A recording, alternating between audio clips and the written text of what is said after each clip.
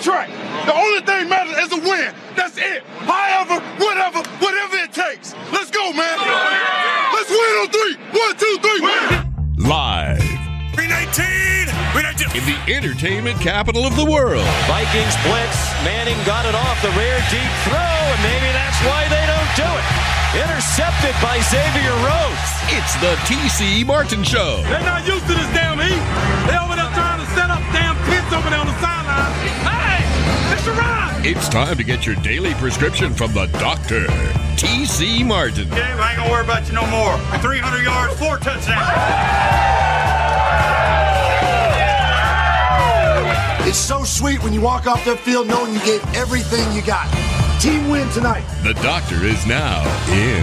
How you like me now? How you like me now? How you like me now? How you like me now? It is a thunderous Thursday edition of the TC Martin Show. Glad to have you with us wherever you may be. We've got a jam-packed show today, guest-driven show today, rocking it to you. Sportsbook side today, we're going to talk to Jay Kornegay, the VP over at the world-famous Superbook at the Westgate. Always fun with Jay. You know, Jay Kornegay is a huge Denver Broncos fan. I'm going to ask Jay, which is more of a mess right now from a fan base perspective? The Denver Broncos or the Las Vegas Raiders? Raiders. I don't know, man. The Broncos they got a little turmoil there, too. I mean, Raiders get rid of a quarterback. The Broncos get rid of the coach. Quarterback isn't much better. Probably worse than the Raiders' Derek Carr. All right, Jay Kornegay will join us. Scott Spreitzer will join us next hour. As we handicap the weekend action, we got some great, meaningful NFL football games, Week 17 coming up on Sunday. Dallas Cowboys, Tennessee Titans tonight. What a line move that has taken. And then, of course, college football, meaningful bowl games. And as we know, the college football playoff semifinals, both games coming up on Saturday starting at 1 o'clock. Looking forward to that. One of my favorite days of the year to just get hunkered down and watch the 2 semifinal games and 2 very good games. We've been handicapping it, as you know, for the last couple weeks. We'll continue to dive into that and handicap those games for you today with Jay Kornegay and Scott Spreitzer. Also today on the program this hour, we are going to talk to Kevin Kruger. Actually, we'll talk to Kevin Kruger next hour, the head coach of UNLV. The Rebels lose their Mountain West Conference opener last night to San Jose State. A really bad loss, disappointing loss for the Rebels last night as they lose in overtime at San Jose State, 75-72. So Kevin Kruger will be joining us. And the quarterback, got to be careful when I say that, the quarterback, one of our quarterbacks, Steve Berline, will join us from CBS Sports. And, of course, our regular quarterback, him and Jay Schrader, you know, former teammates as well, too. And now teammates on our show. So you got to like that. So Steve Berline will be joining us, and we'll get his thoughts not only about the college football playoff and the NFL Week 17, but, of course, his thoughts regarding the Raiders and the benching of Derek Carr as we continue to talk about that. Again, so just picking up for where we left off yesterday with that, the Raiders benching Derek Carr. Feel free to go on the website and check out the latest there with that at tcmartinshow.com. I can, read the article there on the homepage as well as all the other great stuff, including our stuff with Trevor Maddich from yesterday as well, too. Trevor Claus previewing the college football semifinal games, and then also talking about his Trevor Claus gifts to the college football teams that needed some help. So that's good stuff. That's the featured interview on the homepage as well, too. All right, so back to the Raiders. Benching Derek Carr. We talked about it at length yesterday, benching him for the final 2 games. And Derek Carr is also away from the team. Now, we've got to remember, this was a mutual agreement between Josh McDaniels, Dave Ziegler, Mark Davis, and Derek Carr and they all felt that it would just be best for Carr to be away from the team. So he will not be on the sidelines for this week's game against the 49ers at Allegiant Stadium, or will he be at the game next week against Kansas City, because they do not want him to be a distraction. This is really because of the long-term relationship that he's had with this organization. 9 years as the quarterback of the Raiders. And this is an emotional time for him. And as you know, Derek Carr is an emotional guy.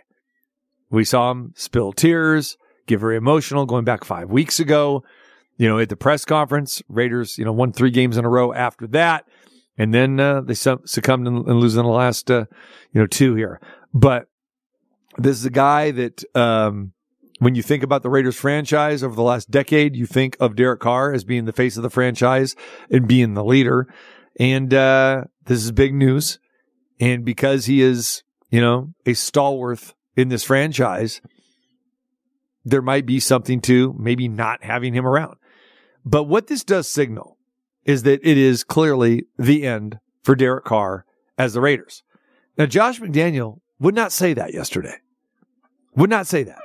He came out and said, well, there is no finality in the decision to bench Derek Carr. We will address the issue with him as we will address so many other issues at the end of the season as we look forward to 2023. But this is clearly finality by benching him, number one, and then basically saying, yeah, it's maybe not really a good idea for you to be around, because they don't want the media circus. And, how much of a media circus really would it be? The Raiders aren't playing for anything. They're not playing for a playoff spot. And this is why this decision came now. Because remember, a lot of people were asking, they're saying, well, why now? Why? Because they were eliminated by the Pittsburgh Steelers going back to last Saturday night. All right. Then when the Chargers won their game on Monday night, officially eliminated the Raiders from playoff contention. So, okay, they're done. Now, does Derek Carr give the Raiders the best opportunity to win football games? Absolutely he does. No question he does. So if the Raiders had something to play for, Carr would still be the quarterback. But since the Raiders have nothing to play for, and they are not certain because of his performance this year, how bad he was, how horrible he was, how terrible he was in all facets, that it's like, let's take a look now, because we do not want to commit to him going forward to next year. So the Raiders being smart here, saying, okay, we're not playing for nothing. Doesn't matter who's our quarterback. Hey, we got Jarrett Stidham. He learned and played a little bit, especially in exhibition games under Josh McDaniel at New England, and then this year with the Raiders. Let's see what he has. And then this way, Derek Carr can't get hurt. Because if Derek Carr got hurt in the final 2 games, which he very easily could against the staunch defense of the San Francisco 49ers, and then next week against the Kansas City Chiefs, if he got hurt, his contract would be fully guaranteed of $32.9 million. Again, $32.9 million, fully guaranteed. So clearly, it's a business decision. But again, if the Raiders had something to play for, yes, he is your best quarterback on your roster. You will continue just like you did for the first 15 games, and you will go with Carr. But now, with nothing to play for, no reason to play Carr, and now it also gives you time to evaluate Stidham and really kind of distance yourself from Derek Carr. Big emotional day yesterday, as we talked about, in that locker room. You heard from Devontae Adams. You heard from Darren Waller and others. They're saying, yeah, they were kind of surprised. They were shocked about this. And this locker room is kind of in flux right now because they know their season's over, nothing to play for. They got 2 behemoths of teams coming in to that are playing for something in the Niners and the Chiefs.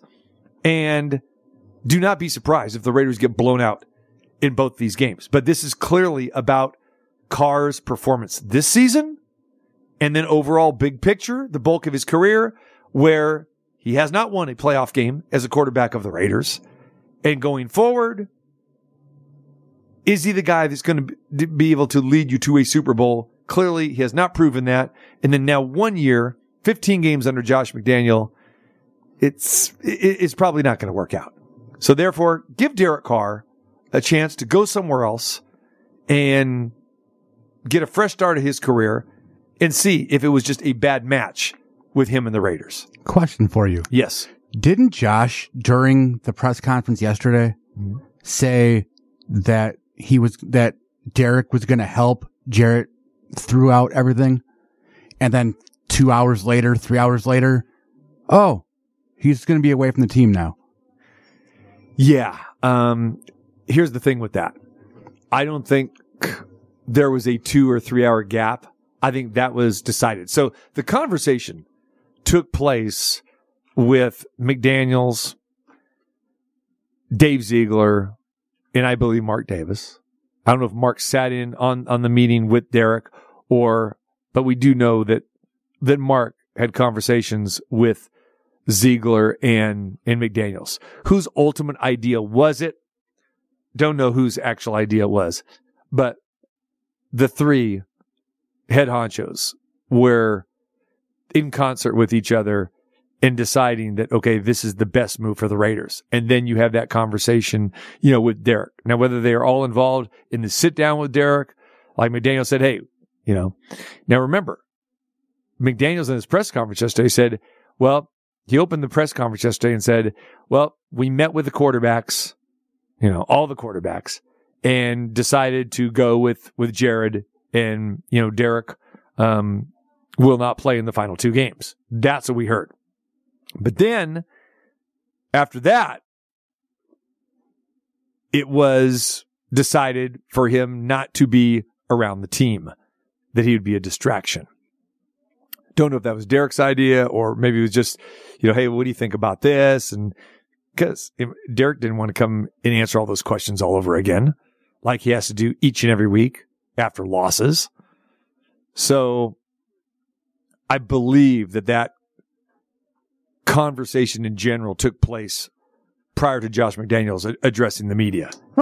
And I don't know, again, when you're a head coach in McDaniels in his first year, and again, we've seen him in these tough press conferences, he hasn't always handled it greatly. And that's just lack of experience with him. He's going to tell you some of the stuff. He's not going to tell you everything. Like he said, this is not finality. Well, he has to say that because if he says, okay, it's done, it's over, boom. Now the story becomes even larger than it is. And it's large here to Raider fans. It's large here in Las Vegas, but it's not really large in the grand scheme of things as far as the NFL. You know where the headlines yesterday? Now, if you listen to any national media, you had 3 stories that took place yesterday. One was Tua Tagovailoa was in concussion protocol. That was a big story coming out of Miami yesterday. The second story was that Taylor Heineke was no longer the quarterback of the Washington Commanders. All right, that they're going to Carson Wentz. And then the third story was Derek Carr being benched by the Raiders. Those were the national stories. But here in Vegas, it was all about Derek Carr and all about the Raiders. All equally important stories, and maybe even more important are those other 2 stories. Why? Because those teams are in the playoff hunt. Okay? Benching Tua, or Tua, going back into concussion protocol. That's a big story because now the Dolphins don't have their starting quarterback. They're vying for a playoff spot. And then it begs the question, okay, here we go again. Tua in concussion protocol again? Wait a minute. Could Tua be on his way out, not only of Miami down the road, but maybe out of this league? Because the NFL does not want to have this continuing story of Tua having concussions. I mean, that is not good PR for the NFL. Not at all. And there's some similar stories that we've had in the past with concussion guys who've had concussions. Javid Best comes to mind. A lot of people may not remember when he came out of Cal and he played with the Detroit Lions. This guy had several concussions. It got to a point where he came in the game, got taken out of the game, and never went back in the game ever again and played again because they said it's too risky, and they were tired. It was almost like Tua going back, 5-6 years ago. So, yeah, a lot of stories happening in the NFL. But this thing with with Derek Carr, yeah, a mutual agreement for him not to be around the team for the next couple weeks. All right, let's talk to the quarterback of the show, the one and only Steve Berline. Steve, of course, a former Raider himself, and we talk a lot of Raiders with Steve. But what's going on, my man? Hey, what do you say, my good friend there in Chickenville, USA? Chickenville it is. That would be actually from a eating standpoint. I know he's not calling me a chicken, but yes, diving into that chicken, no question, my friend. It's all good. Right away. It's all good. Yeah, good. Love to hear it, man. So what do you make of this? When you heard the news yesterday about Derek Carr being benched and then the decision for him to stay away from the team, give me your thoughts. You know, it's a really, really difficult stage for any organization to be in, and you feel for the magnitude of the decision both ways, and the implication of what it means. I think the Raiders have been more than fair to Derek Carr over the years. Without a lot to show for it. Now, he's obviously been in a lot of very unique situations and a lot of very difficult situations. And, the one real opportunity that he had to potentially go deep in the playoffs, he had that unfortunate leg injury that kept him from playing into the playoffs. That was back when they were in Oakland. But, you look at how he's played, and especially in the last game against Pittsburgh, it was a horrible effort on his part. And he's thrown interceptions in 5 consecutive games, and, the stats on the season are average, at best, for top tier NFL quarterbacks. So you can understand where the Raiders are coming from. Now, I'm a little bit surprised because they are still mathematically, in the hunt for the playoffs. I mean, it could happen, a very slim chance, but most teams, I think, don't make a decision like this until they're eliminated. But it's a tough call both ways. I know Josh McDaniel didn't take it lightly. I'm sure Mark Davis and the Raider organization put a lot of hours into trying to make this decision, and you feel for Derek Carr, but you figure something was going to happen after this season anyway. This just kind of makes it very clear to everybody that Derek Carr probably is no longer going to be a quarterback for the Raiders.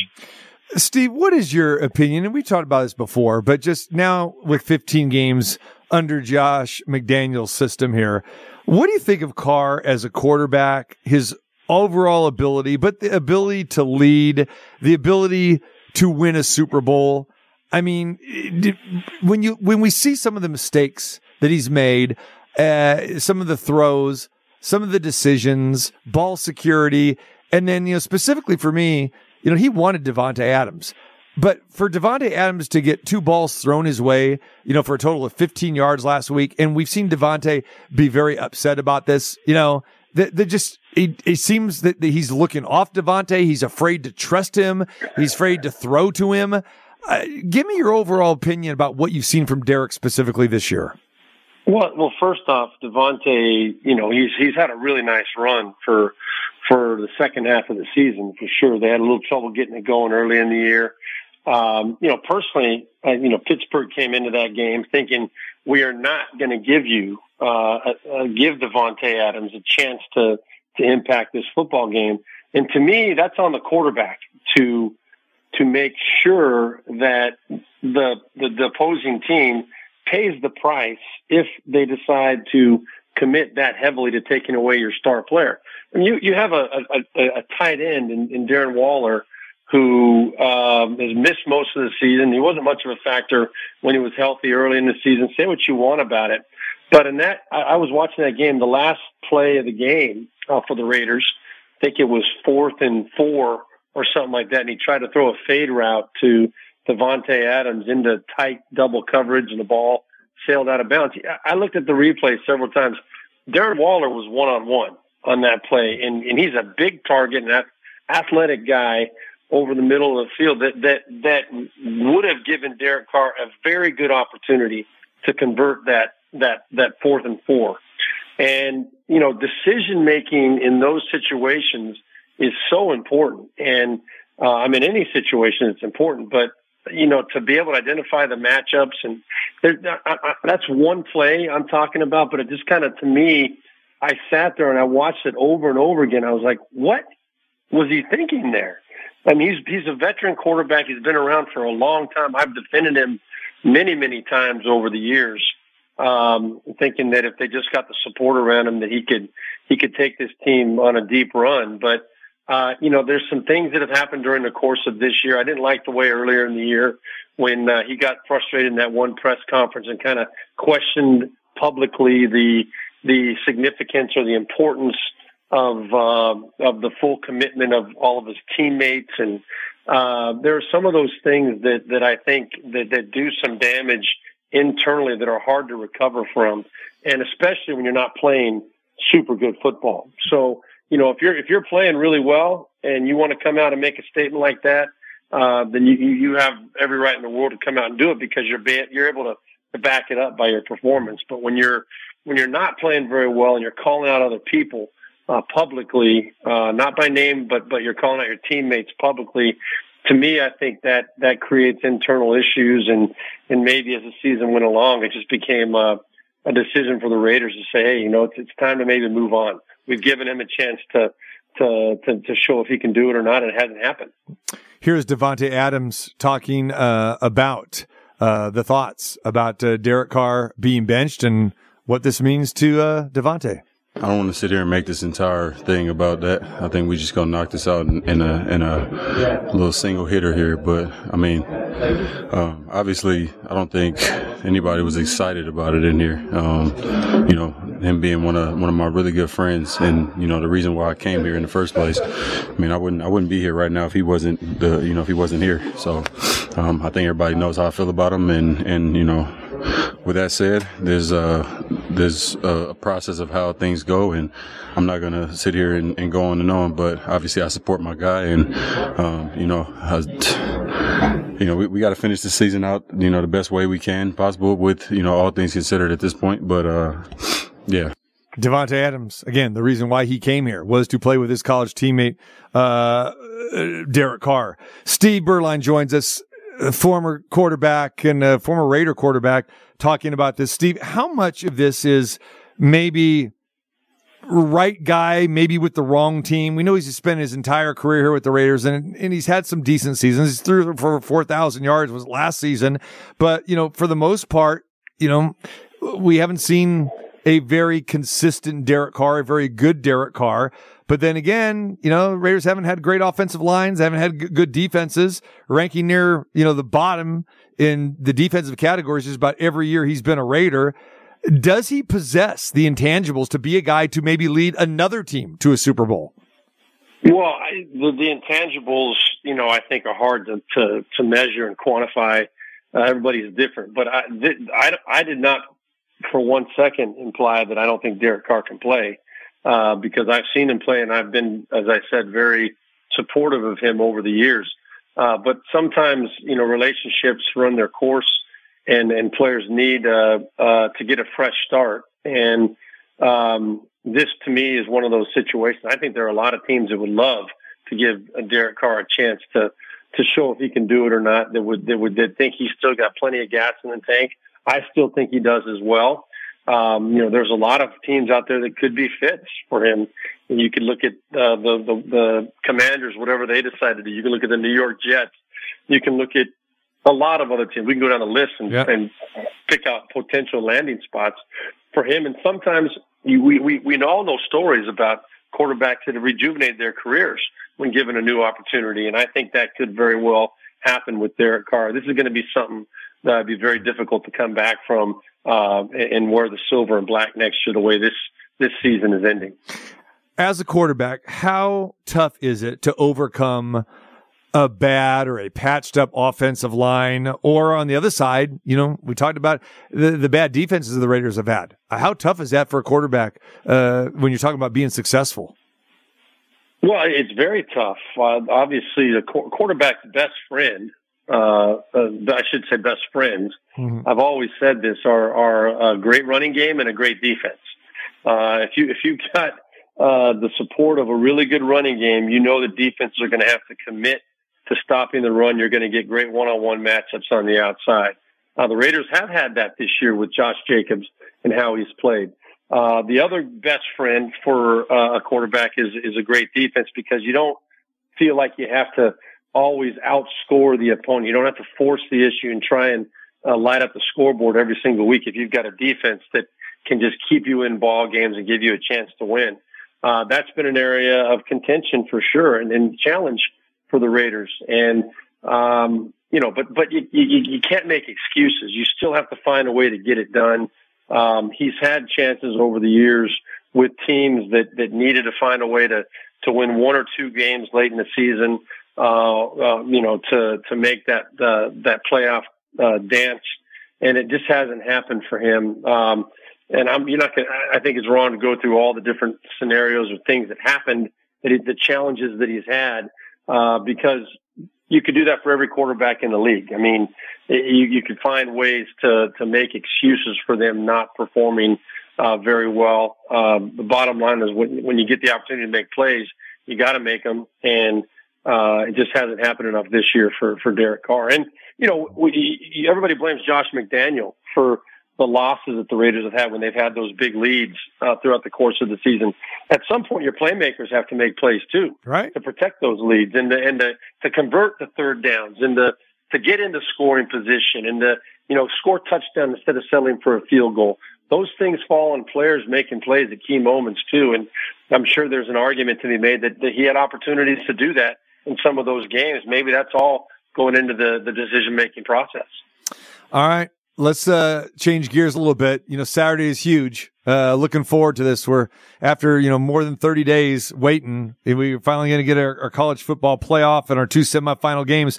Let's quickly break down both games, man, from your standpoint. TCU and Michigan. All right. We'll kick it off. Look forward to this. Michigan's an 8-point favorite.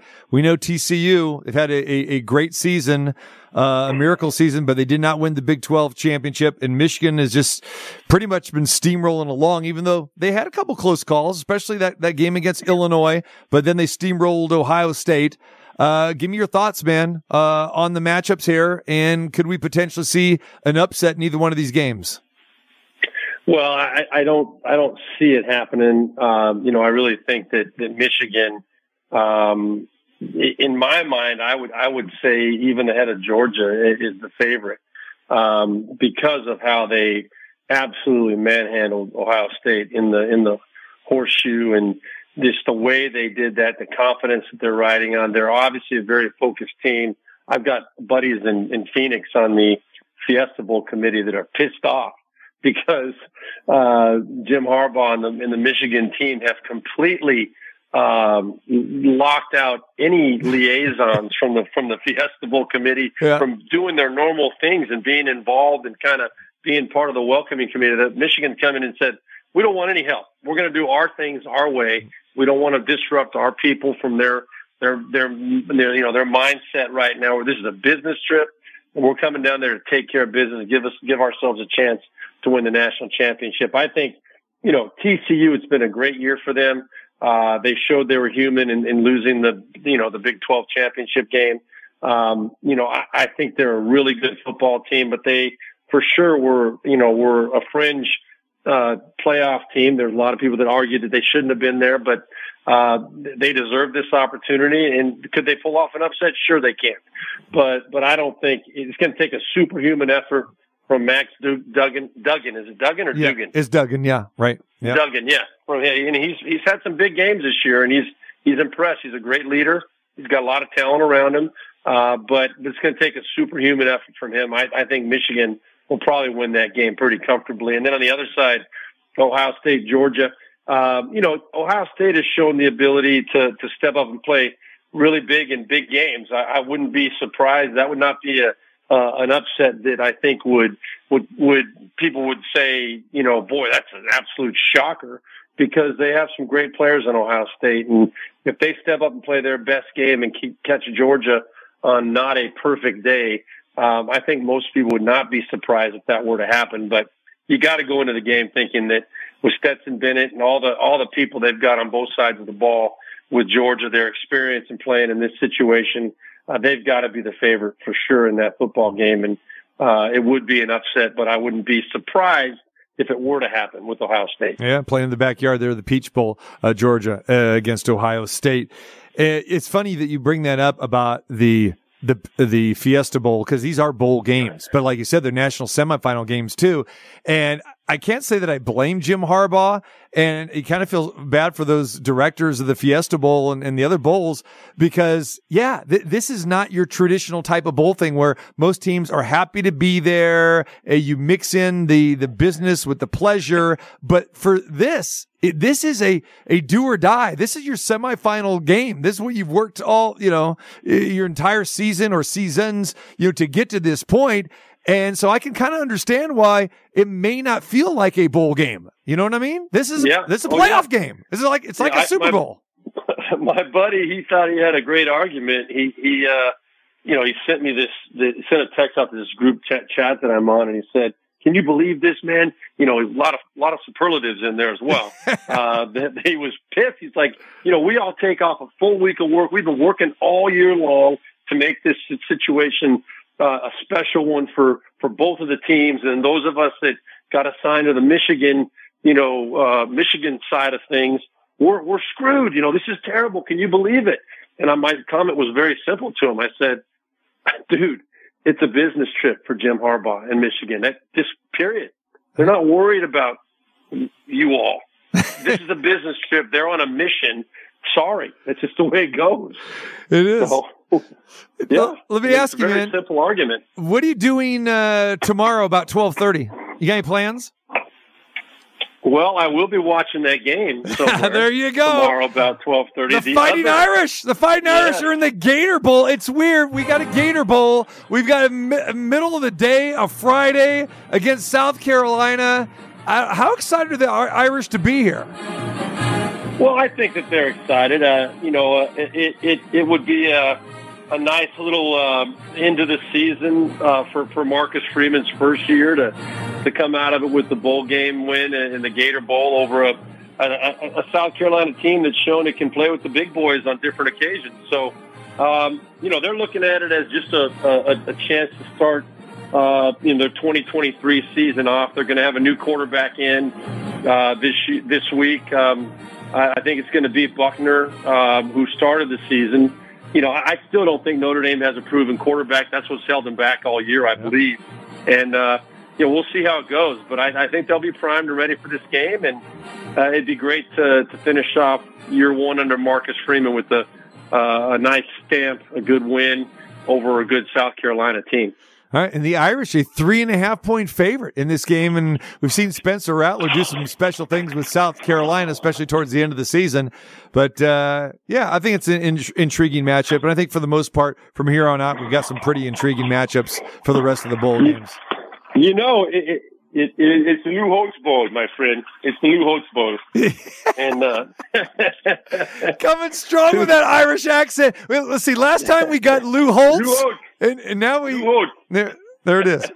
Is that Lou Holtz? Saying it like that, or who is that saying that? What is that? Well, let me just tell you, it is a very globally respected Lou Holtz impersonation that I do. That's true. And so it is. It's very highly regarded. But anyway, my point is that this is the Lou Holtz Bowl. It is.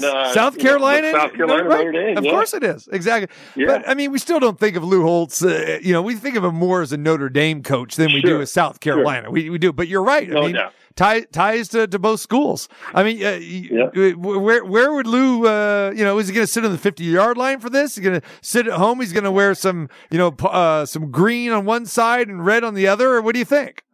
I don't know. I haven't spoken to him in the last few weeks, so I don't know exactly what he's going to be doing, but I guarantee he will not be in the spotlight anywhere doing anything.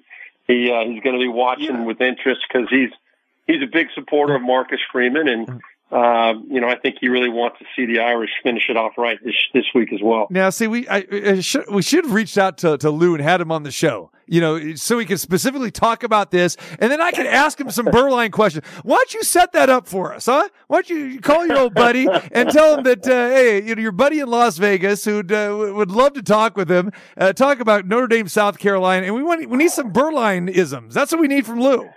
Well, he's got plenty of them. He finds a way to work me into every freaking speaking engagement that he does. He throws a Beuerlein story out there. Hey, there might be a free bucket of chicken in for you if you want to go ahead and manage that. Hey, if I could pull that off, it's going to take a little more than a bucket of chicken. That's okay. Say that. That's okay. Bucket of chicken, some of those Tito's, a nice room around a golf. Well, sounds familiar. Yeah, no problem, man. Yes, I got sir. you, brother. I got you. Well, we'll see if we can pull it off one of these days. All right, man. We'll let you go. We appreciate it as always. Have a happy New Year. Enjoy. I'm sure that you're going to find yourself a nice little swaggy little party to go to on New Year's Eve, right? Well, actually, I think I'm probably going to go to a local sports bar that hosts a lot of Notre Dame events. Cool.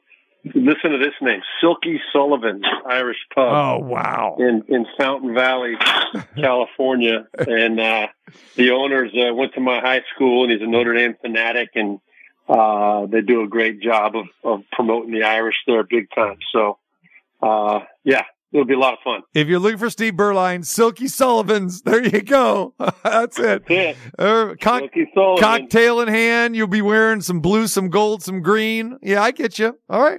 That's the way to spend doubt, it. Baby. Way to spend it. All right, brother. Yes, sir. We appreciate you as always, and we'll talk to you real soon. All right. Take care. See you guys. My guy, Steve Beuerlein, the pride of the Irish, of course, does a great job on CBS Sports Network as well, too.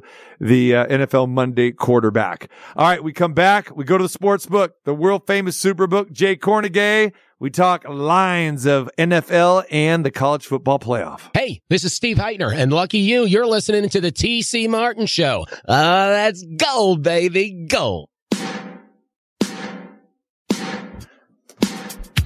Come on out and see us tomorrow at the Westgate of Las Vegas, the Superbook. Oh, yeah, Jay Schrader will be in the house with us tomorrow, Marco D'Angelo as well. And do we have confirmation?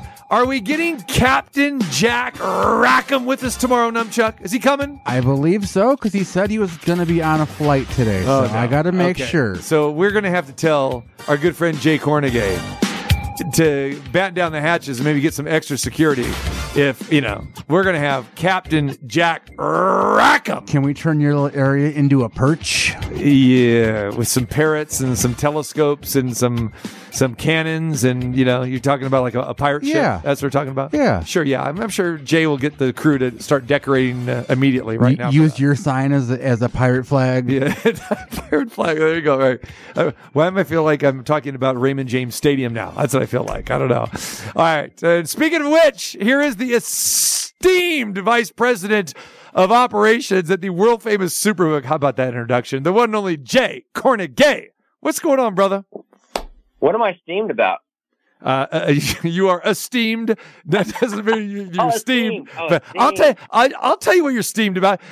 Now, this is a perfect segue.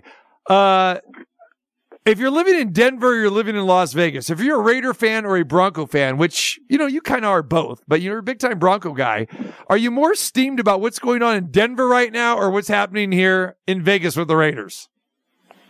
Where's the more chaos? Where's the more... Definitely... Where's the disappointment? It's more concerning, with the Broncos because they committed already and have certain obligations with their current quarterback, which is very concerning. As far as the Raiders are concerned, at least it's going to be a new era, right? They're going to turn the page.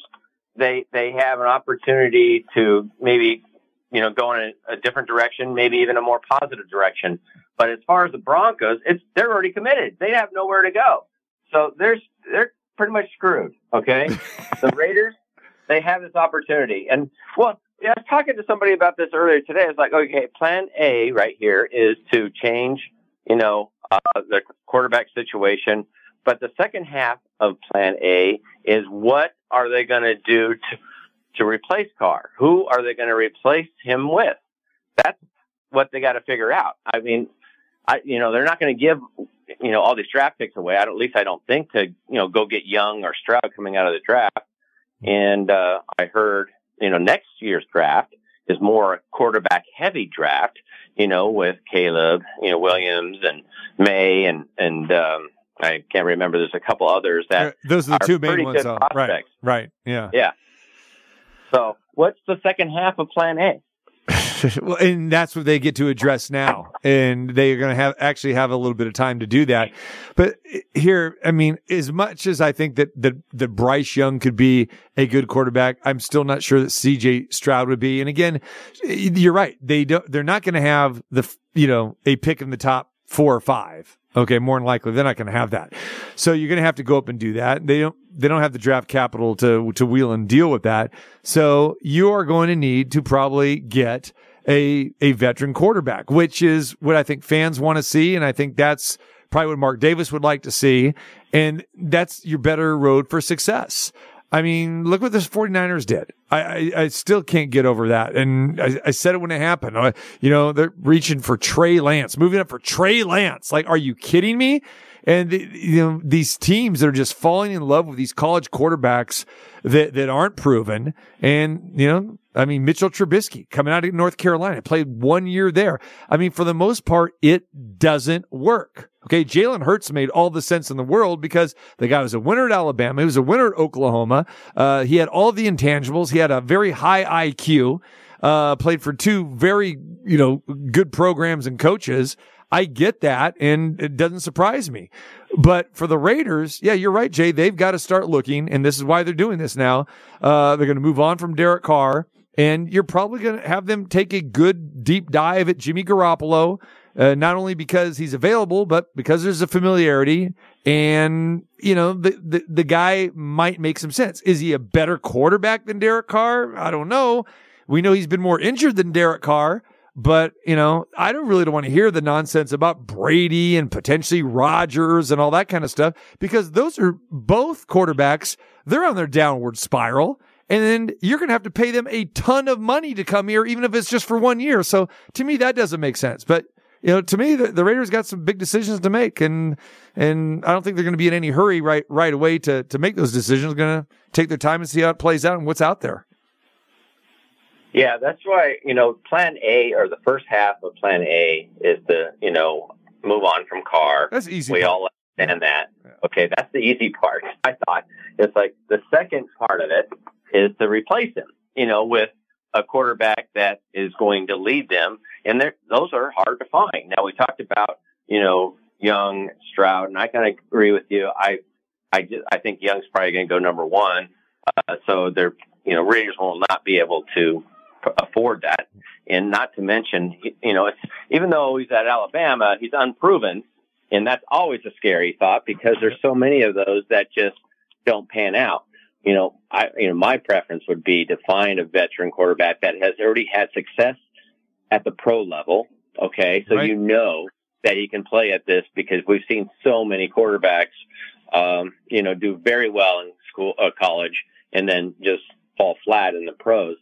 You mentioned Garoppolo, and that's an interesting situation in San Francisco. You're right. They got all their money on Trey Lance, and good luck with that. So you're looking at Garoppolo. I mean, even Brock Purdy's like, oh my gosh, people are talking about him. I certainly agree with you about, Tom Brady and Rodgers. I'm certainly not really, I respect Tom Brady, what he's done, of course, but man, he does look like a different quarterback. He's really missing a lot of reads, missing throws. Maybe it's time. Aaron Rodgers probably has another year, maybe 2 at the most. But what is interesting is Lamar Jackson. Lamar Jackson is a free agent, I believe, after this season. Right. And, he might be available, which I think, and I like Lamar Jackson. At first I wasn't too, sure about him, but I think he has improved. his throwing and his accuracy and decision making, not to certain levels that we see around the league, but enough that complements his running and their running threat. So I thought that might be an option. I'm not a big Lamar Jackson fan. You want to talk about bad reads. I mean, which we've seen with Carr. I mean, look at Lamar Jackson. I mean, accuracy, question marks, bad reads. And then I just don't know about his football IQ. And here's a guy that, every year it seems like he's missing more and more time, with injuries, because he kind of does play a little bit reckless. I mean, from an athletic point of view, if he's healthy, he's very, very intriguing. But I just, I don't know. I don't know if I'd want to do. And again, there's another guy that is going to cost you a boatload of money. And if the Raiders are so concerned about taking a $33 million cap hit with Derek Carr, what do you think Lamar Jackson is going to cost you? So I think that's, so that's kind of a quirky situation too. Yeah, so we're still at square one here, right? We're trying we're trying to figure this out. It's like, where do they go? Yeah. It's like there's not a lot of options out there, and unless somehow they're able to get in a good draft position for next year, I'm not saying tank the season. I'm not saying that at all. I'm just saying to maneuver some things to get up there to land Williams or May. I think that May has the chance, but again, unproven. You never know what you're going to get. You see it with all these guys like Zach Wilson and some others that have, recently just bombed in the NFL that they're terrific at the college level. So, not a lot of options right now. So I'm really curious to see how this pans out. Yeah. And the thing is with Jarrett Stidham, I mean, this literally is a 2-game audition for him. And if he has that comfortability in McDaniel's system, okay, then maybe if he looks stellar the next 2 weeks, and he does that against the, two best teams in football, arguably, the Niners and the Chiefs, maybe he is your stopgap until next year's draft. Right. Or another free agent. So, and I think that's maybe what they're hoping for. So maybe that might be, their plan B right now in the short term. So we'll see. I don't know. Tonight, we've got Thursday Night Football. We've got the Cowboys in Tennessee. We've seen this line just rocket up. I don't know where you're at now, Jay. What, 13 and a half? Josh Dobbs is the quarterback for Tennessee. It's not Ryan Tannehill. He's injured. It's not Malik. What's his name? He's being benched. So Willis. No, it's Malik Willis. Josh Dobbs is your quarterback. Here's the question. Does anybody want Tennessee from a betting perspective tonight? No, absolutely not. We got up there and we saw some 14s. I don't think we've seen any 14 and a half, but we're sitting at 13 and a half. And I'm looking at it. It's like 90% of the tickets are on the Cowboys, whether it's the money line or the point line itself. The total seems to just kind of trickling down a little bit. It feels like about every hour it goes down a half when people are finding out like Dobbs has got like 17 career passes in 6 years or something crazy like that. It's not a great game. I think this is kind of a definition of a Thursday night game. But I know that a lot of people have some fantasy implications because this is championship week for a lot of people. Right. So they're looking at, too bad for those guys that have Derrick Henry. He's going to sit. But the Cowboys, have plenty of those type of fantasy players that people have been talking about all day. So I guess there's some interest in the game. What have you guys done with the Niners and Raiders line, especially since the Carr has been benched? Well, when we were at 5.5, 49ers were 5.5 when the news broke out, and it quickly went to 10 after the adjustment, and it was there for a while. And let me just it went down to 9.5, and we still are at 9.5. I see 9.5 across the board right now. So, with Carr it was -5.5, but Stidham is 9.5. Mm-hmm. Wow. All right, Jay. Saturday, looking forward to it. You got the National College Football semifinals, TCU and Michigan 8. Then, of course, Georgia 7 over Ohio State. Are you seeing some good two-way action in both these games? The first game, we dropped down. We opened 9 on Michigan. It dropped down to 7.5, and that was some sharp guys that were taking the points there. But ever since then, it's just been Michigan took, I think, let me just double check here, but majority of the action after that first movement that we saw on TCU, it's really been, it's been staying at 7.5, but a majority of the tickets, the general public seem to be in love with Michigan. I really thought this thing was going to go back up.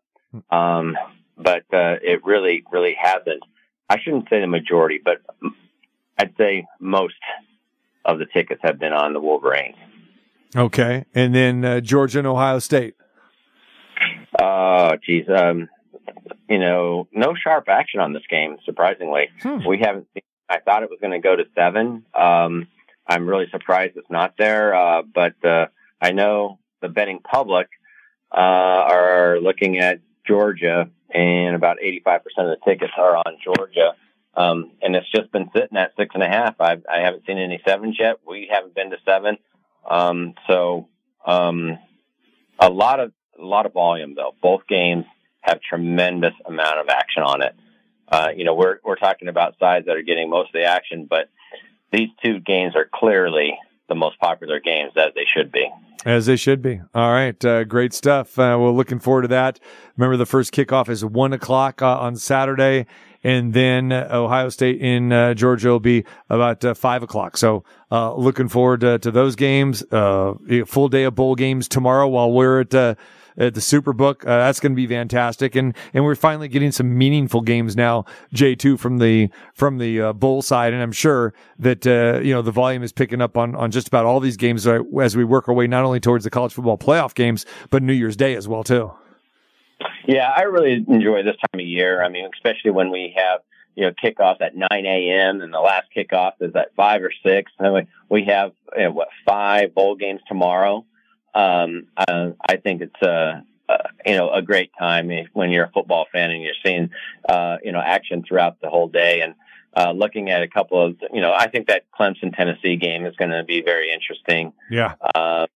South Carolina Notre Dame, even I like that one as well. But 5 solid games tomorrow, and you mentioned the 2 playoff games that are on Saturday. We have 2 other bowl games that start in the morning. You got Iowa and Kentucky, and you got Kansas State and Alabama. Not too shabby early Saturday morning. I know. It just seems weird that we're having a Sugar Bowl at 9:00 in the morning, and it's not even New Year's Day. It's just weird. That game needs to be, on January 2nd at 5:00 at night. I mean, and it's a good game. I mean, Alabama should be in the playoff, and they're not. And they're on the outside looking in. I mean, that's a great game, man. Yeah, it is. I've gone to about 4 Sugar Bowls in the last 10 years. And let me tell you, man. That it's in New Orleans. Yeah. So, and imagine, our game, when we went, they were always like 5:00 local time. And now it's 12:00 local time? 11. That's a 2-hour difference to New Orleans. 11 a.m. It's ridiculous. Yeah, 2 hours? Yeah. That's an early kickoff when you're in New Orleans. I know. What is this? The Outback Bowl or the mower? The Bad Boy Mowers Bowl? No, it's a Sugar Bowl. Come on, man. Unbelievable. Yeah. All right, brother.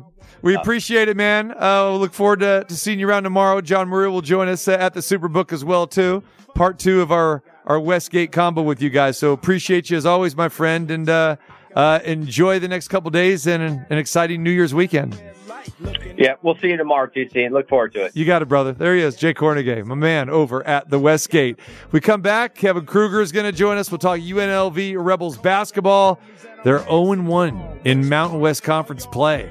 After 11-1, they were 10-0 in non-conference. Bad loss for them last night. We'll talk to KK coming up next, and then Scott Sprites will join us next hour, handicapping Week 17, the NFL, and the bowl games. Iguodala, and here it comes. He got it! The Warriors have won on a game-winning shot by Andre Iguodala! Live in the entertainment capital of the world. A Smith screen. Posey will defend. Oh! LeBron James with no regard for human life. It's the TC Martin Show. Flight 9 is cleared for landing. It's time to get your daily prescription from the doctor. The soul says, "Hey, pasta, big ticket." TC Martin. And here comes the Birdman, flapping his wings and soaring for a sweet flush. When you're aerodynamically designed with that hairdo, you can do those kinds of things with that sweet mohawk. The doctor is now in. Unos, dos, tres. Ole! Ole! Hour number 2 here on this thunderous Thursday. All right. Appreciate Steve Berline joining us in hour 1, talking Raiders, talking NFL. Jay Cornegay over at the Westgate. Don't forget, we will be at the world-famous Superbook, our Friday home, each and every Friday, 2 to 4 p.m. Come on by, see the show live. They are the quarterback of our show. Jay Schrader will be in the house tomorrow, and Marco D'Angelo joins us. Captain Jack Rackham, Super Raider fan. He's picking a bad time to come. I mean, right? That'll be fun. All right, so come on out, see the show live tomorrow. Best bet segment and a whole lot more coming your way at the Westgate of Las Vegas tomorrow. All right, Scott Spreitzer joins us in hour number 2 here. We start handicapping NFL Week 17. Also talking about the college football playoffs. More talk with that. Can hardly wait to those 2 games coming up on Saturday. And also, speaking of Saturday afternoon, at 1 o'clock, the UNLV Running Rebels will be in action at home. Their Mountain West Conference home opener against the San Diego State Aztecs. Always a game that is circled on the calendar, and looking forward to that game. And the Rebels coming off a loss last night, maybe a little bit of a surprising loss as they opened Mountain West Conference play against San Jose State last night. 75-72, UNLV loses in overtime last night. The Rebels still sitting right now at 11-2. They won their first 10 games of the season, as we know. And they had that last second loss to USF, came back and beat Southern Miss. And they opened Mountain West Conference play last night on the road at San Jose State. And join us now, the head coach, Kevin Kruger. Kevin, how you doing, my friend? Doing all right. How you guys doing? Good. All right. So last night's game, obviously not the outcome that you wanted. We go back and, you you look at the game, Kevin. What went wrong in your opinion in last night's game? Yeah, I thought we had a pretty good fight, especially in the second half, and a good start, first 10, 15 minutes or so, or 12 minutes. But then San Jose went on a little run, and we just couldn't quite got a little bit of a cushion, and it was just too much for us to kind of come back from. We made a good fight back, but ended up taking the lead, but just couldn't hang on to it. Yeah, like you said, I mean, the first half was kind of rough. You're down 11 at the half, but then you come back and, game is tied, right down the stretch, go into overtime, and then they outscore you in OT by 3, lose the game 75-72. In that second half, Harkless, kind of carried you a little bit, but he was scoreless in the first half. Why do you think the slow start, just overall as a team in the first half, but then specifically, with Harkless? Yeah, I think that's something we got to figure out. We've got to, just do a better job of getting off the better starts, and because when conference play rolls around, it's a whole different dynamic, and there's a whole different atmosphere and electricity, and that's definitely something that we've got to focus on. A lot of fans will look at last night's loss as a major disappointment, but this is a different San Jose State team. This is not the same San Jose State team that we've seen struggle mightily in years past. I mean, they had a very good non-conference win against Santa Clara, and Santa Clara is an upper echelon team in the WCC. This team is going to, compete in the WCC. But and you look at the San Jose State team, they are 10-4. Tim Miles is there. He's had success before. And, does it just, seem like a different San Jose State team to you when you faced them last night? Well, of course, they're definitely, much better than they were last year. And Coach Miles has got them playing really well. And, I think that's true across the conference, ourselves included. I think we're a better team than we were last year. I think pretty much across the board, you're going to find a lot of teams saying they feel they're in a better spot than last year, even. And I think the strength of the conference has kind of spoke for itself in the non-conference, and it's going to be tough to win games this year. So when you're dealing with, young student athletes like this, and even though you've got seniors, you got a veteran core here, you guys start off, as we mentioned, 10-0 and 11-1 overall. And it felt like, okay, you guys are really riding some momentum, into conference play here. How surprised, were you that you did have that slow start and you ended up with the loss last night? And I don't want to say, ask you if it's complacency or anything of that nature, but if you got to kind of pinpoint it how do you feel that, okay, well, wait a minute now. I mean, was it a different emotion, last night as you left out of that building compared to where you were just say, a week or two ago? Yeah, I don't think complacency is the right word. This is a group, came back after a really tough San Francisco loss and beat a pretty good Southern Miss team. So I don't think complacency is the word. I think it was just one of those nights. We just went through a rough patch and weren't able to come back from it. And you're right. Mountain West Conference play, any conference play is tough. I mean, you can kind of throw everything else out the window. And, San Jose State feels like, hey, they got a good team and they were ready to play last night. They were hungry. Looks like a much better team, just like the rest of the conference. I mean, conference play is its own different beast, isn't it? Without a doubt. I mean, it's just a lot different. It's one of those things tough to put into words, but yeah, I mean, conference games have a different energy to them. And, we had an opportunity to get a road win in conference last night, and we're kicking ourselves today for it. But Mountain West is a tough conference, always has been, and I think this year it's as good as it's ever been. How were the guys last night after the game, and how are they today after your practice? How do you think they handled the situation? It was good. I mean, it was tough last night. There was frustration, just because that was the feeling we hadn't really had. We haven't left the game with that kind of feeling of just not being able to kind of, as tough as the San Francisco game was, we did a lot of really good things. And even though we did some good things last night, it just didn't quite have that same feel to it. And that's what we got to figure out today and figure out going forward, because in the Mountain West, they just don't get easier as you go on.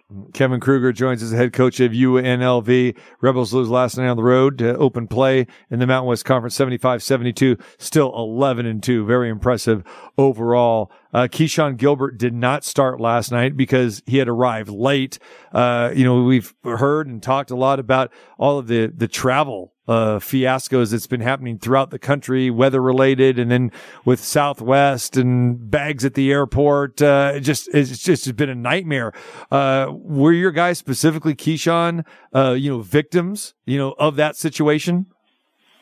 Yeah, I mean, Keyshawn didn't start last night only because, he hadn't had the 2 days of prep, just because he wasn't able to get out of St. Louis. And yeah, I think every guy on our team that flew somewhere had issues getting back. So we had to change some things for the practice on the 26th. But, I think that went across the country. I know San Jose didn't have a player that was not able to travel and get back. So, anybody that had guys that got on a plane for that Christmas break or that 3-day or 4-day break, whatever it may be, I'm sure had issues getting back home. Yeah. And on that note, Kevin, so how do you handle that? When you're, you got a few days, in between games or whatever, and it is the Christmas, holidays, how did that work for you? Did you just tell the guys, okay, hey, you've got, 2-3 days off and go enjoy yourselves? Was that your mode of operation there? Yeah, we always try to give them a couple of days where they can get back if their family lives somewhere else. And so the morning after the Southern Miss game, guys were on the road and tried to get back for practice on the 26th. And I guess looking back on it now, fortunately, we only had one guy who couldn't make it. It could have been a lot worse. All right. San Diego State on Saturday, 1:00 game. We know the Aztecs are tough. I know looking forward to this game. Give us your scout on this year's Aztecs. Yeah, I mean, that they're San Diego State, which usually when you say that, that's kind of enough to let somebody know what you're talking about. But tough, physical, strong. I mean, just kind of everything that saying San Diego State embodies. They play really well together. They guard like crazy. They seem to have no personal agendas. They share it. They got guys who do dirty work. They got guys who score it. And as always, it's going to be an incredibly tough game, but a great opportunity to have them here on our home court. Yeah, they're 10-3. And, again, like you said, they're always big. They got length, very aggressive. Their coach does a fantastic job, with them. So, obviously it's going to be a challenge for you guys, but, how do you see your guys, bouncing back, especially after, the loss last night? Yeah. I mean, it's really the option we have. We can, let it bother us and feel sorry for ourselves, or we can pick ourselves up and go battle one of the best. And, that's what we talked about before film this morning. And that's what we got to get our minds ready for the next 2 days, is just doing everything we can to get ready to go give ourselves a chance to win a game against San Diego State. You got it. All right, final thing here for you, Kevin. We talked about the Mountain West. It really looks balanced this year. I know you got San Diego State at the top, and then, you got Boise State. Utah State has played exceptionally well early on. New Mexico has done the exact same thing. Nevada got themselves a win again last night, and Colorado State's there. I mean, when you look at this conference, I look at it like, okay, there are 6 teams that can probably beat anyone on any given night. In the grand scope of things, that's got to be a good thing for the conference, right? Because again, we know that you had multiple teams get to the NCAA tournament. You've helped yourself big time here with, that 10-1 mark or 11-1 mark in the non-conference here.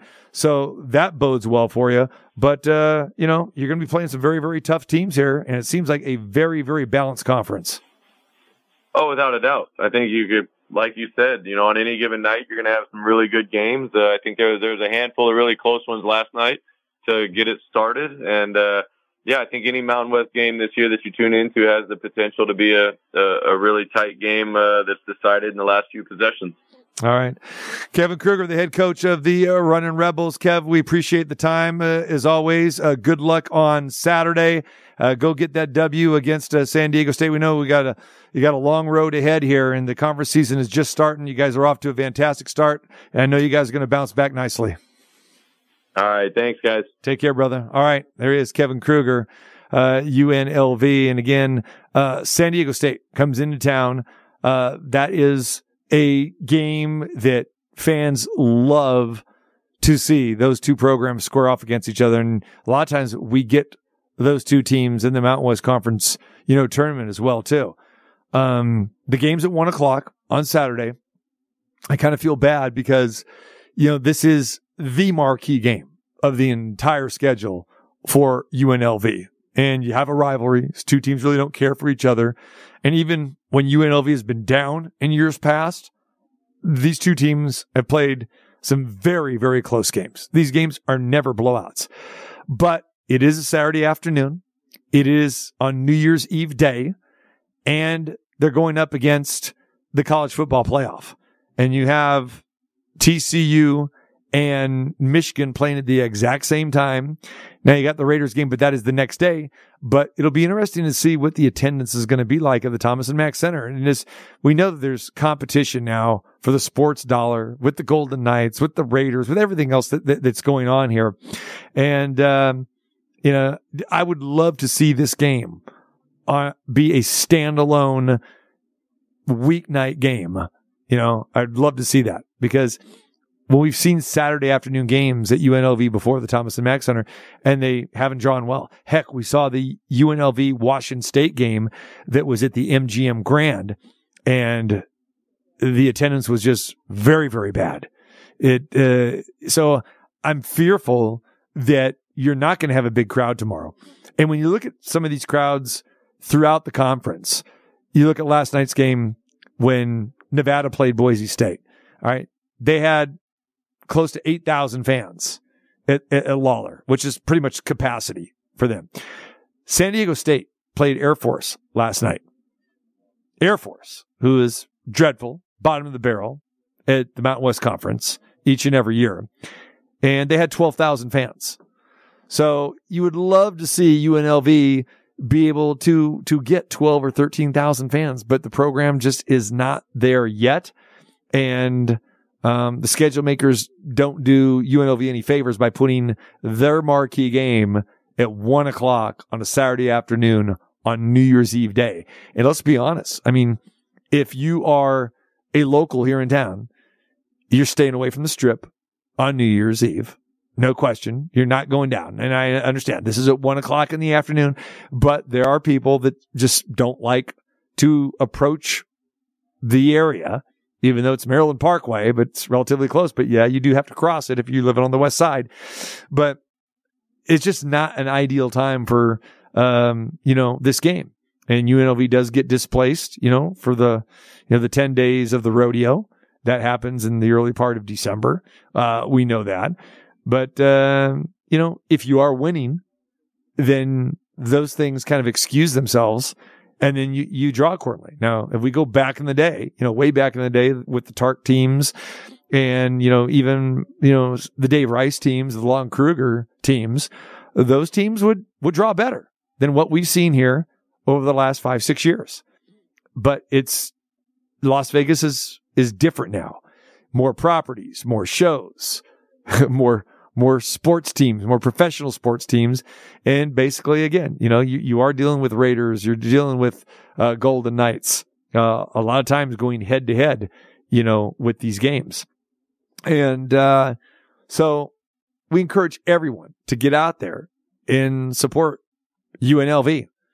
But I mean, if you had a choice tomorrow, or Saturday, I should say, you going to stay home and watch college football, the semifinal games, winners going to the championship game? I got to believe a lot of people are. And if you are a diehard UNLV fan, and maybe you're just a casual college football fan, I guarantee you there are fans, I've seen it before, they will go to the UNLV game and they'll be watching the football game on their phone. They're going to be it's the exact same time. And there is tons of intrigue. I mean, the television ratings will be off the chart for both of those games, both TCU and Michigan, and Ohio State and Georgia. And I guess, the good thing is maybe that the UNLV game is not going directly at the same time as the Ohio State Georgia game, because that will be the more highly anticipated game and will have more viewers. But that's why that game, they push it into prime time, at 5 o'clock Pacific time. So anyway, appreciate Kevin Kruger for joining us. Not always easy, coming off of a loss, and the Rebels now have lost 2 out of the last 3 games. And again, heartbreaking fashion. The 2 games that UNLV has lost to USF and to San Jose State are games that they should have won. The USF game, they led for the entire contest until the final 6 seconds of the game. That was it. So that was a heartbreaking loss. Last night, people are going to say, hey, San Jose State, how can you lose San Jose State? That's just a bad loss. Well, like Kevin said, it's conference play. And going into the game last night, I was saying to myself, UNLV is going to have a tough time with this. They're going to be favored, minimally favored, which they were.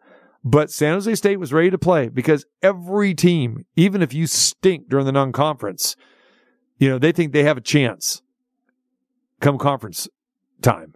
And like I mentioned, San Jose State came in here with a winning record, So they're playing some pretty good basketball. Tim Miles will elevate that program much more so than where it's been in the past. So San Jose State is not at the doldrums like it used to be.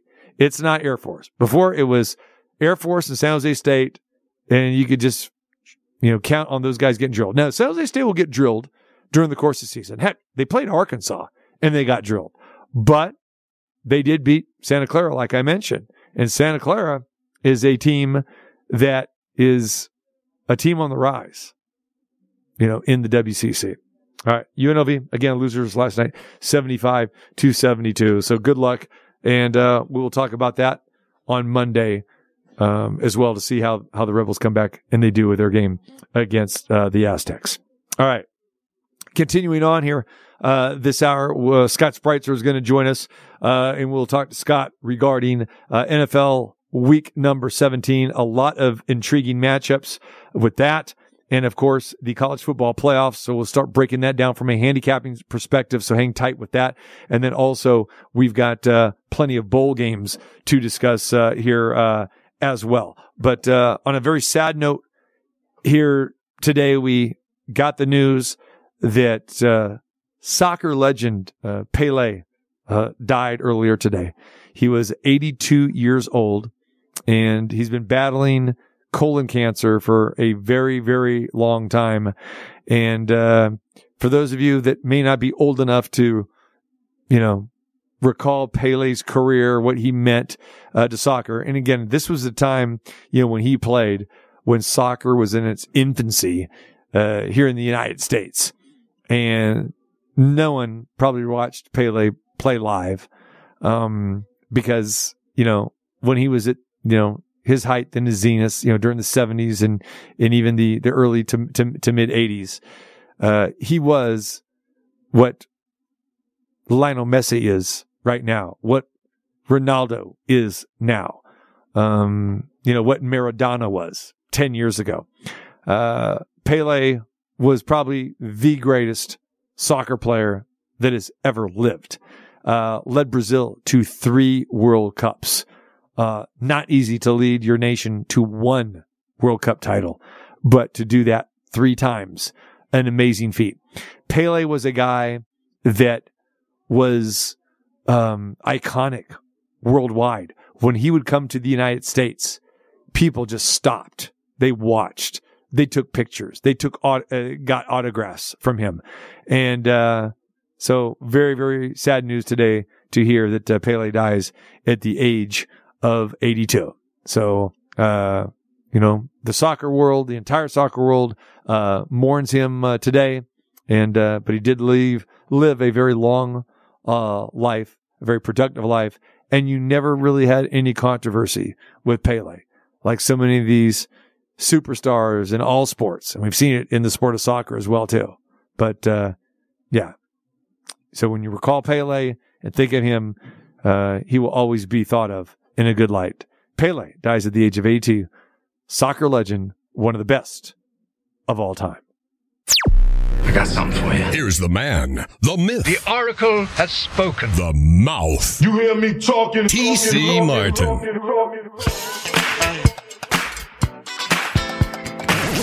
All right, starting next week, we have got tickets to give away to George Clinton, Parliament, Funkadelic, Brides of Funkenstein, all the above. Who knows who's coming? Yes, January 14th at the Westgate, Las Vegas in the International Theater. Yes, George Clinton, Parliament Funkadelic, his farewell tour. Another farewell tour. You got to love that, Nemchuk. All right. And I know our next guest. He's gonna want to participate. He's not going to hesitate because he's a funk guy. He's a Funkadelic guy. He's a George Clinton guy, the one and only Scott Spreitzer. What is up, homie? Man, George Clinton and the P-Funk All-Stars are Parliament Funkadelic. They gave birth to so many potential bands that came out in the last 40 years. That's a bummer to hear. I saw him at Lollapalooza back in '94, the only time I think Lollapalooza came to Las Vegas, TC. And we were down front. It was them. It was the Beastie Boys. It was Smashing Pumpkins.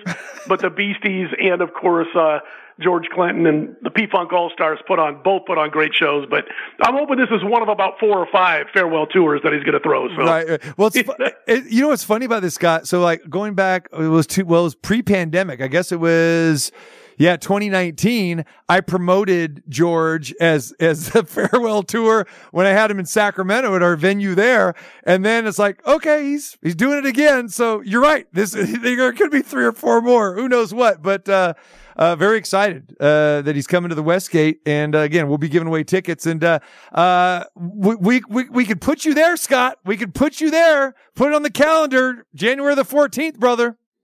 I'm there. What night of the week is that? Not that it matters, but I'm there. That's probably like a Saturday. I'm sure it's a Saturday. Yeah. You might. Give me till tomorrow. I got one show that I'm going to be taking off on that Saturday night. And I just got to let him know ahead of time. I was just going to say, Scott's going to be calling in sick on his other gig, but you're excused. Exactly. I can feel it coming on already, TC. Yeah. And you may be coughing like that because you may be inhaling something else at the concert there. I'm just saying. I don't know what you're talking about. I don't know it either. I don't know either. That's it. The only thing we could ask for that would make it just a tiny bit better is if Bootsy Collins was playing bass in the show, but I doubt that's going to happen. Yeah. I know, right? But you never know with George. I mean, a reunion could be a true reunion. You never know. Yep. All right. So, all right, my friend. Glad you joined us. Hopefully all is well with you, and you had a great Christmas, and you're going to have a just as a joyous New Year. Oh yeah, it was a great Christmas holiday. Got the kid back from college. Back. It's been about 8 days now that she's been back. She's back until around January 20th. So, and I'm sure you've seen the photos just as you do. I don't think I've kept up with as many as you, but it's my New Year's resolution is to post photos every time we go out to eat. Yeah. But we've had some interesting meals, some great meals. And, my wife, my daughter, and we are all big-time foodies. So we're eating all over Las Vegas. And I got to tell you, it was the week before Christmas.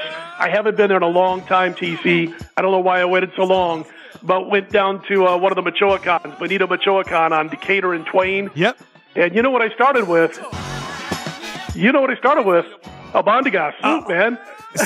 So you know what's it's funny. The reason why I was a little hesitant with that because a lot of the Lindo Michoacans do not serve it. So if you go to the one in Henderson, they just have the fideo. They don't actually have the albondigas. And albondigas, as you know, is one of my all-time favorite soups. The traditional Mexican meatball vegetable soup. So I'm glad to hear that location actually has it. Benito Michoacan, and they've got. I mean, you can get the cup, you can get the medium bowl. Or you can go all in and get one that feeds about 8 people before you eat your meal. So, yes. But yeah, man, I mean, it was good. I mean, we haven't been there in a long, long time. And I don't know why we haven't gone a long, long time, but we ended up there a little over a week ago, and my wife's first time there, and she absolutely is addicted now. And see, Scott will go ahead and serve the international food scene much better than me. I mean, most of Scott's are from the international flavor. I got to give you that, my friend. We're in Chinatown almost every day of the week, it feels like. I mean, I can't, 25 years ago, I actually lived in a condo not too far from where the main Chinatown area is and all that. There was no Chinatown. And if there was, I would have never left that area.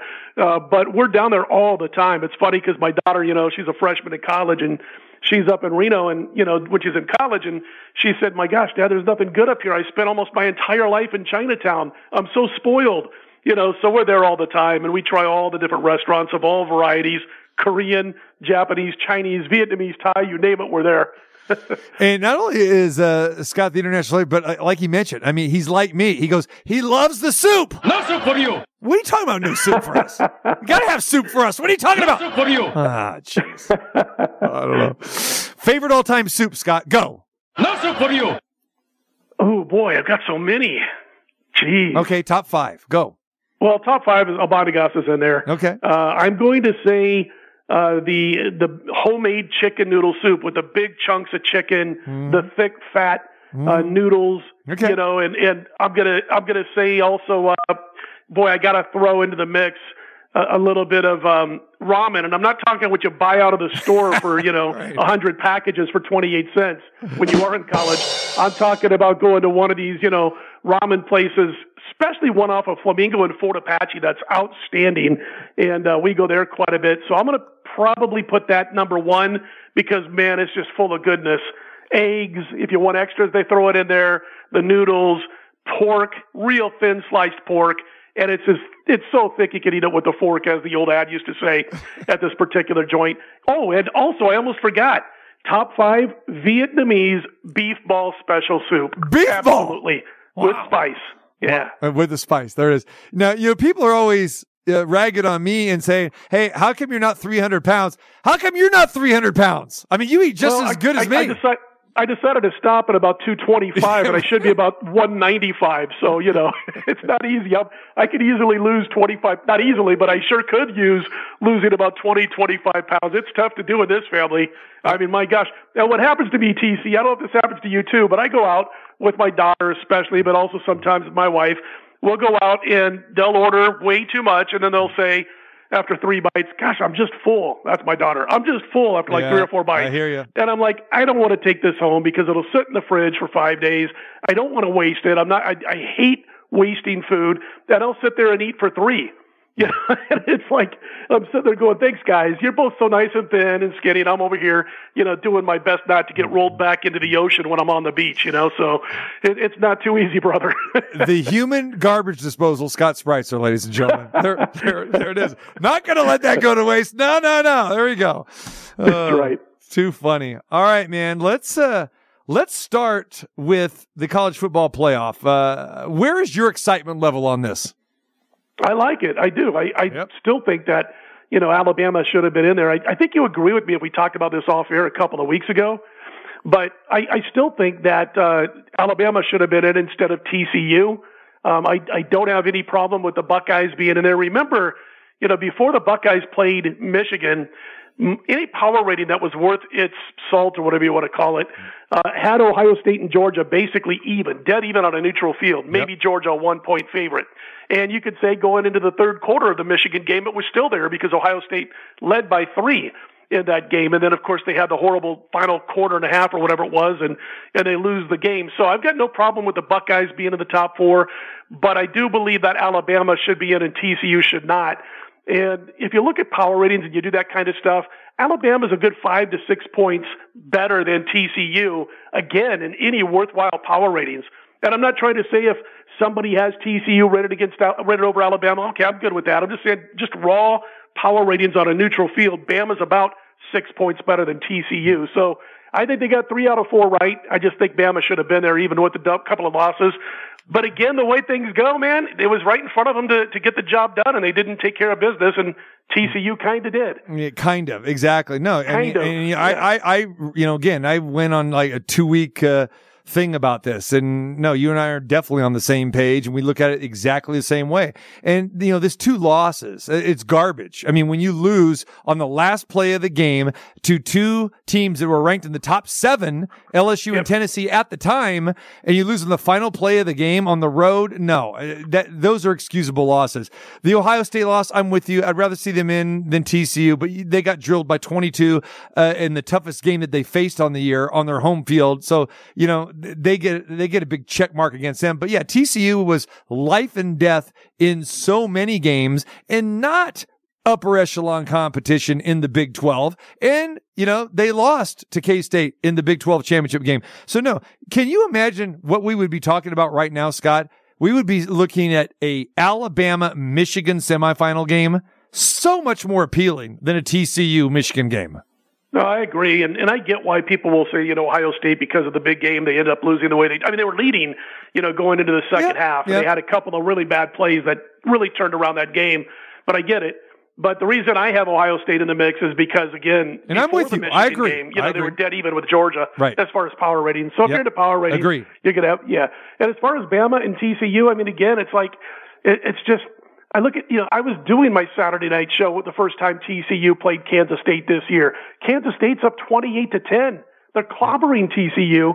Both their quarterbacks, top 2 quarterbacks, went down to injury. Their second quarterback came back in, Kansas State, later in the game, but by then the momentum had completely changed sidelines, and TCU was able to win that game. But they were down 28-10 to K-State the first time around, and so it's really no fluke that they lost to K-State the second time that they ended up playing the Wildcats, as far as I'm concerned. And again, I have TCU. I don't want to get crazy. I could see interchanging TCU and maybe Penn State for the 5 and 6 spots, but I certainly have them at least 5.5 to 6 points out of the top 4, with Alabama being the team that would be in 4th as far as the ratings are concerned. And here's the thing. If you look at just power ratings, you would have Georgia versus Alabama and Ohio State versus Michigan. But of course, the bowl committee doesn't want the rematch between the Buckeyes and Wolverines in the semifinals. If it does take place, they want it in the championship game. So, they don't really go on power ratings or where teams should be rated. There's all this little bit of, stuff here and there that they throw into the mix to try to make it more interesting. I'm all about, put your 4 best teams on the field and let them go at it. Yep. And it should be in this semifinals. It should be Georgia versus Alabama and Ohio State versus Michigan, unless you're doing the old, makeup cover-up because you didn't want Ohio State and Michigan facing each other so soon in a semifinal game. Mm-hmm. All right, so Michigan is an 8-point choice over TCU. Is this one of these games where you feel that, that this number is right, or maybe a little bit light considering what we've seen from TCU during the bulk of the season and what we've seen from Michigan? Yeah, I lean towards Michigan here. I think they're going to be able to run the football too much on TCU for the Horned Frogs to be able to hang around and stay in this game. I think they'll wear them thin. The power ratings that I use have Michigan 8.5 points better than TCU on a neutral field. They've got Michigan third behind Georgia and Ohio State. So if you go on that, and my power ratings, personal power ratings, I actually make Michigan 9.5 points better than TCU. So I've got Michigan rated about half a point higher than a really good power rating set that I respect, and I've got TCU about half a point lower than they do, and it comes out to 9.5 for me. But again, I know, you got Blake Corum who's not going to play in this game, but Donovan Edwards could pick him up and put him down. You're talking about a guy who ran for over 7 yards per carry when they did hand him the football. And, TCU's got a good quarterback, Max Duggan. There's no doubt about it. But I just don't think they're going to be able to stand up to Michigan in the trenches. And I think eventually Michigan will be able to pull away and win this game by a couple of touchdowns. And, other than Ohio State and Clemson, underdogs have not done well in the semifinals since we've had this format, except for the Buckeyes and when Clemson's in the mix. Yep. No, you're right about that. And we saw that again, in last year's semifinal. When you look at these games are bowl games. And when we had talked about this with Steve Berline in the last hour, very interesting that the Fiesta Bowl committee is very upset with Jim Harbaugh because Harbaugh isn't having his teams participate in a lot of these functions. And, for the Fiesta Bowl, it's like, okay, they're used to, having business and pleasure, but pleasure being number one. And Harbaugh's not having any pleasure. He's saying, we're here for a national championship. So this is a business trip for us strictly. How do you feel about that approach? And I can understand it because, again, this is not your, garden variety bowl game. It's not like the traditional Fiesta Bowl, or it's not like the, Bahamas Bowl or the, Bad Boy Mowers Bowl or whatever. This is a national semifinal. And I really can't blame Harbaugh for saying, we're shutting down all this other, pomp and circumstance. I get it, but I don't like it. I know. I'm with you. Yeah. Because both teams are, supposed to be participating. It's not like his team would have to make more appearances and do more non-football stuff than his opponent, So I don't like it. It kind of reminded, I don't know why this popped into my head, TC, when I saw that stuff, but I remember when the Eagles and the Raiders around 1980-81 in the Super Bowl, and Dick Vermeil was coaching the Eagles. And Dick Vermeil decided, we're not going to do anything. Get in your beds by 8 p.m., blah, blah, blah, blah, blah. He was a real stickler. What did they go out? They go out and they look like they were flat the entire game. He didn't allow them to enjoy themselves. Then you look at the other sideline and you're talking about a team that was out partying until an hour before kickoff and goes out and whacks them. And so I as a coach, there's got to be a fine line between we got to stick to what got us here. Oh boy, we got to be serious.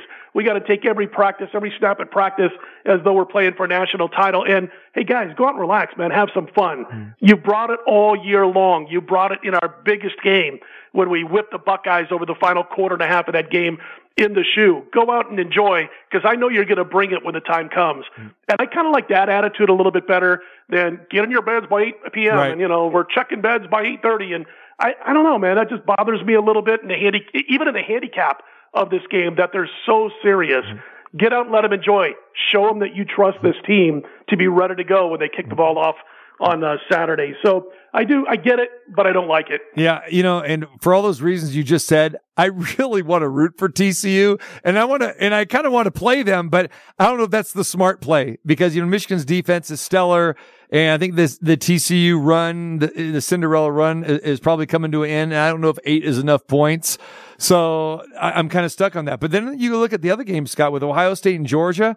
Ohio State, if you are paying attention to any of the press conferences and everything that's going on there leading up to this game, they're downright angry. They're downright embarrassed. They're angry. Remember, this is a team that has never been an underdog all season long. I think they're only an underdog maybe one time last year, if at all. They're not used to that. And, this Georgia team, as we know, it's always tough to kind of go back to back. As much as I like Georgia, but again, you've got to remember that guys like Stetson Bennett and even Max Duggan, these guys were like third-string quarterbacks at the beginning of the season, and they've worked their way up. And Ohio State is pretty talented. Would it surprise you at all if the Buckeyes pull off the upset, or worst-case scenario, cover this touchdown number? It wouldn't surprise me at all, and I'll start real quickly with that remark that I made earlier that before the Michigan game, Ohio State was dead even with Georgia on the best power ratings on a neutral field. And now they're getting almost a full touchdown, an extra point. All those tickets on Georgia, TC, I'm looking at about 20 shops. Several of these shops have taken 80% or more of their tickets on the Georgia Bulldogs, yet the number has not gone up to 7 again. It's sitting 6.5. That's right. Yeah. And pretty solid. You don't have to lay juice with it, yet that's all they're getting are tickets on the favorite, but they're not moving it up. So anyway, it could change, obviously, by 5 p.m. Eastern, 2 p.m. Pacific by 8 p.m. Eastern on Saturday. Listen, they got a reprieve, the Buckeyes. They got that second chance after everything fell into place after the loss to the Wolverines. But again, I can't get over the power rating difference based on just that loss, the final half against Michigan. Again, I don't think that anybody in this game should be 7 points better as a favorite over the other. And when I look at this, I'm thinking, C.J. Stroud, 37 touchdowns, 6 interceptions, excellent skill position players, a go-to tight end. He's almost been brushed aside by the media since the loss to Michigan. Georgia's pass defense is outside the top 50 this year. They're beatable. They're not quite as strong as it was a year ago. I would have Georgia, last year's Georgia team, probably 4.5 points better than this year's Georgia team. And a lot of it has to do with that secondary. So I think Stroud could have a good game. His receiver, Harrison, he's going to be extremely tough for this defensive secondary to cover, play in, play out when Stroud decides to throw the football downfield. And again, for me, it's about numbers over teams. And I can't get over that the power rating was adjusted that much, or this line, because of a 1.5 against Michigan, another very good football team. So, man, sounds like you're leaning towards the Buckeyes, and so am I.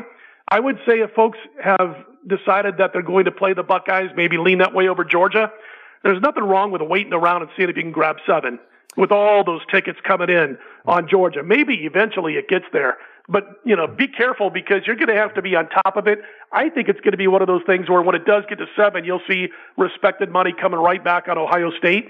But again, there's nothing wrong with waiting to see if you're going to get to 7 if you like the underdog here. Yeah, and, honestly, I'm not haven't made a play on the game yet. And I'm not even sure which way I'm going to go. And I've kind of wavered a little bit. Early on, I was thinking Georgia.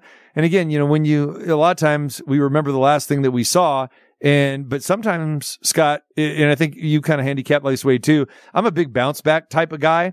And especially when you've had, over 30 days to kind of get that bad taste out of your mouth. And we got to remember about it. Exactly. And what I've seen from Ohio State, we know that they're a fantastic, football team. There's no question about it. And I think the mistakes that they made on like those 4 or 5 plays against Michigan, those were fixable. And we've talked to a lot of our guests, who, do this, for a living, like Trevor Maddich, a guy that's like, hey, wait, look at the X's and O's, and you talk to these coaches and these players. It's like, they made some mistakes, but these are fixable mistakes.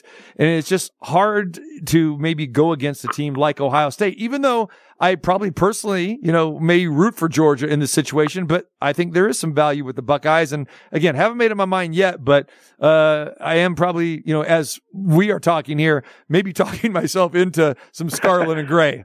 I do see, by the way, I've got, like I said, about 25 books in front of me on my line service, and they're all real-time lines that I get. And So I'm looking at, I see a 7 offshore at one offshore joint. I see a 7 at one local joint. You know, that's it. Those are the only 2 7s I see out of 20 or 25. But if you're living here in Las Vegas, you can find a 7 on the Vegas Strip right now. And at least according to my line service. Yeah, we just talked to Jay Cornegay, and he said they've stayed steady at 6.5, despite what you just said. You know, a lot of the tickets, majority of the tickets, on Georgia. Scott Spreitzer joins us, Doc Sports. All right, Scott, give me another bowl game or two that has you salivating a little bit. I'll tell you one. Let me see. Let me look at a couple here. One that I'm looking at, I'll just talk about it tomorrow's game. It's at 11 a.m. Pacific time, which is UCLA laying the points to Pitt. It has gone over 7. It's up to 7.5, and in some places all the way up to 8. Played this one a little while ago. I mean, Pitt's got half a dozen starters on defense, couple of offensive linemen, key offensive personnel, including their quarterback and their top running back, who are all going to be missing this football game. And in fact, all 4 of Pitt's captains are out of this game. And according to reports that I've been following, it'll be virtually all hands on deck for the Bruins, including their quarterback DTR, who's taken all the snaps in practice for the most part. They might be down a running back for this game, UCLA, but DTR also expects to have his favorite receiver available for this contest also. And I still think, I mean, it's not a big play, but I still think, even though it's gone over 7, that UCLA is the way to go. I mean, Pitt's just missing too many key players included in the trenches. And you're missing half a dozen starters on your defense, and you're going up against a Chip Kelly offense with talent that's bringing just about everybody that's available to play, and they're going to have a month or almost a month to get ready for a defense that's missing 6 starters. I think UCLA ends up winning the game, 10, 14-point victory. No, and I agree with you. And there was question marks whether, Robinson, their DTR was going to play in this game or not, and as well as Charbonnet, their running back. Right. So, Charbonnet might not play. Yeah, that's what it sounds like. That's how I don't know about you, Scott, but I really like Washington tonight against Texas for a lot of the same reasons you just said. I mean, Texas, Bijan Robinson, probably the best running back in college football, isn't going to play. Texas is missing their best defensive player as well, too. Washington's won 6 in a row, and I know that I gave that out as one of my best bets on the show for last Friday. Give me some thoughts. You agree with me that Washington could be a live dog here and maybe win the game outright? Yeah, I held off. I'm not going to play the game, but for me, it would be Washington or nothing. You look at what you just said, some of the players that are going to be missing for Texas. And I'm not sure if you mentioned that, you've got DeMarvion Overshown, who's going to be missing this also. Yep. Opted out, the linebacker. Yeah, as I said, their best defensive player is out. Yeah. Exactly. Yeah. They've got out of their 4 top defenders, 2 of them are likely going to be out of this game, including Overshown, who's their best. So it is a situation where it's really tough to gauge how Texas is going to be able to stop Washington. I mean, listen, this is like no opt-out. This is like team we want to play. Yes. When you talk about the Washington Huskies. Yep. They got a couple opt-outs, but it's no big deal. Michael Penix at quarterback. This guy is already, being talked about as one of our Heisman contenders going into next season. He's the college football's leading passer this year. So it's a lean on Washington for me. I guess one of the main reasons I didn't jump on it, and I'm going to be rooting for you, is I don't know a single person who's on Texas tonight, TC. Yeah. And that scares the crap out of me, but it would be Washington or nothing for me. All right, quickly on the NFL side, Scott, give us a game or two that you're looking at. All right, you know what? I think Baltimore's in a good spot this week on Sunday Night Football, and I know they're going to be taking on a team that you usually play a really close game against. But the bottom line for me is that you have the Steelers off the hugely emotional game last week. They've won 4 of 5. The lone loss came against these Ravens. The 4 wins came against Vegas, Carolina, Atlanta, and Indy. Those teams have a combined record of 21, 38, and 1 straight up. And I think that the Ravens defense will be able to slow down Pittsburgh's shaky offense. Listen, I had Pittsburgh last week, but let's be honest, I got lucky. They won because of a mistake-prone, poorly coached, poorly quarterback team. That's why Pittsburgh won last week. And their former quarterback, Derek Carr, had a guy wide open down the middle of the field to try to win the game late, and he overthrows him by 10 feet. Yeah. So it's a situation where we got a little bit lucky. I don't think they get lucky this week. I think the Ravens get the season sweep. All right. Scott Spreitzer, Doc Sports. Go to DocSports.com. Subscribe to Scott's Picks. And, of course, you can catch some of Scott's Picks with us, of course, on our Best Bet segment each and every Friday and up on the website at tcmartinshow.com. All right, my friend, any musical New Year's plans at all? Or, people are always asking me and say, hey, for us locals, we just stay put, man. We stay put on New Year's Eve. Are you subscribing to that theory too? We get done eating at our favorite restaurant about 9 p.m. And guess where it's located? Chinatown. Yeah. So we're not on the Vegas Strip. It's called Raku, R-A-K-U. It's in a little center that's west of Decatur by about 2 blocks or so. And we usually get done about 9 p.m. and we head home on New Year's Eve. I haven't been out on New Year's Eve in about 18 to 20 years. Right. And it was hectic as hell. Amateur night, right, home man? by 9:30. It's amateur night. Absolutely. I'd like being home at 9:30 with the full belly.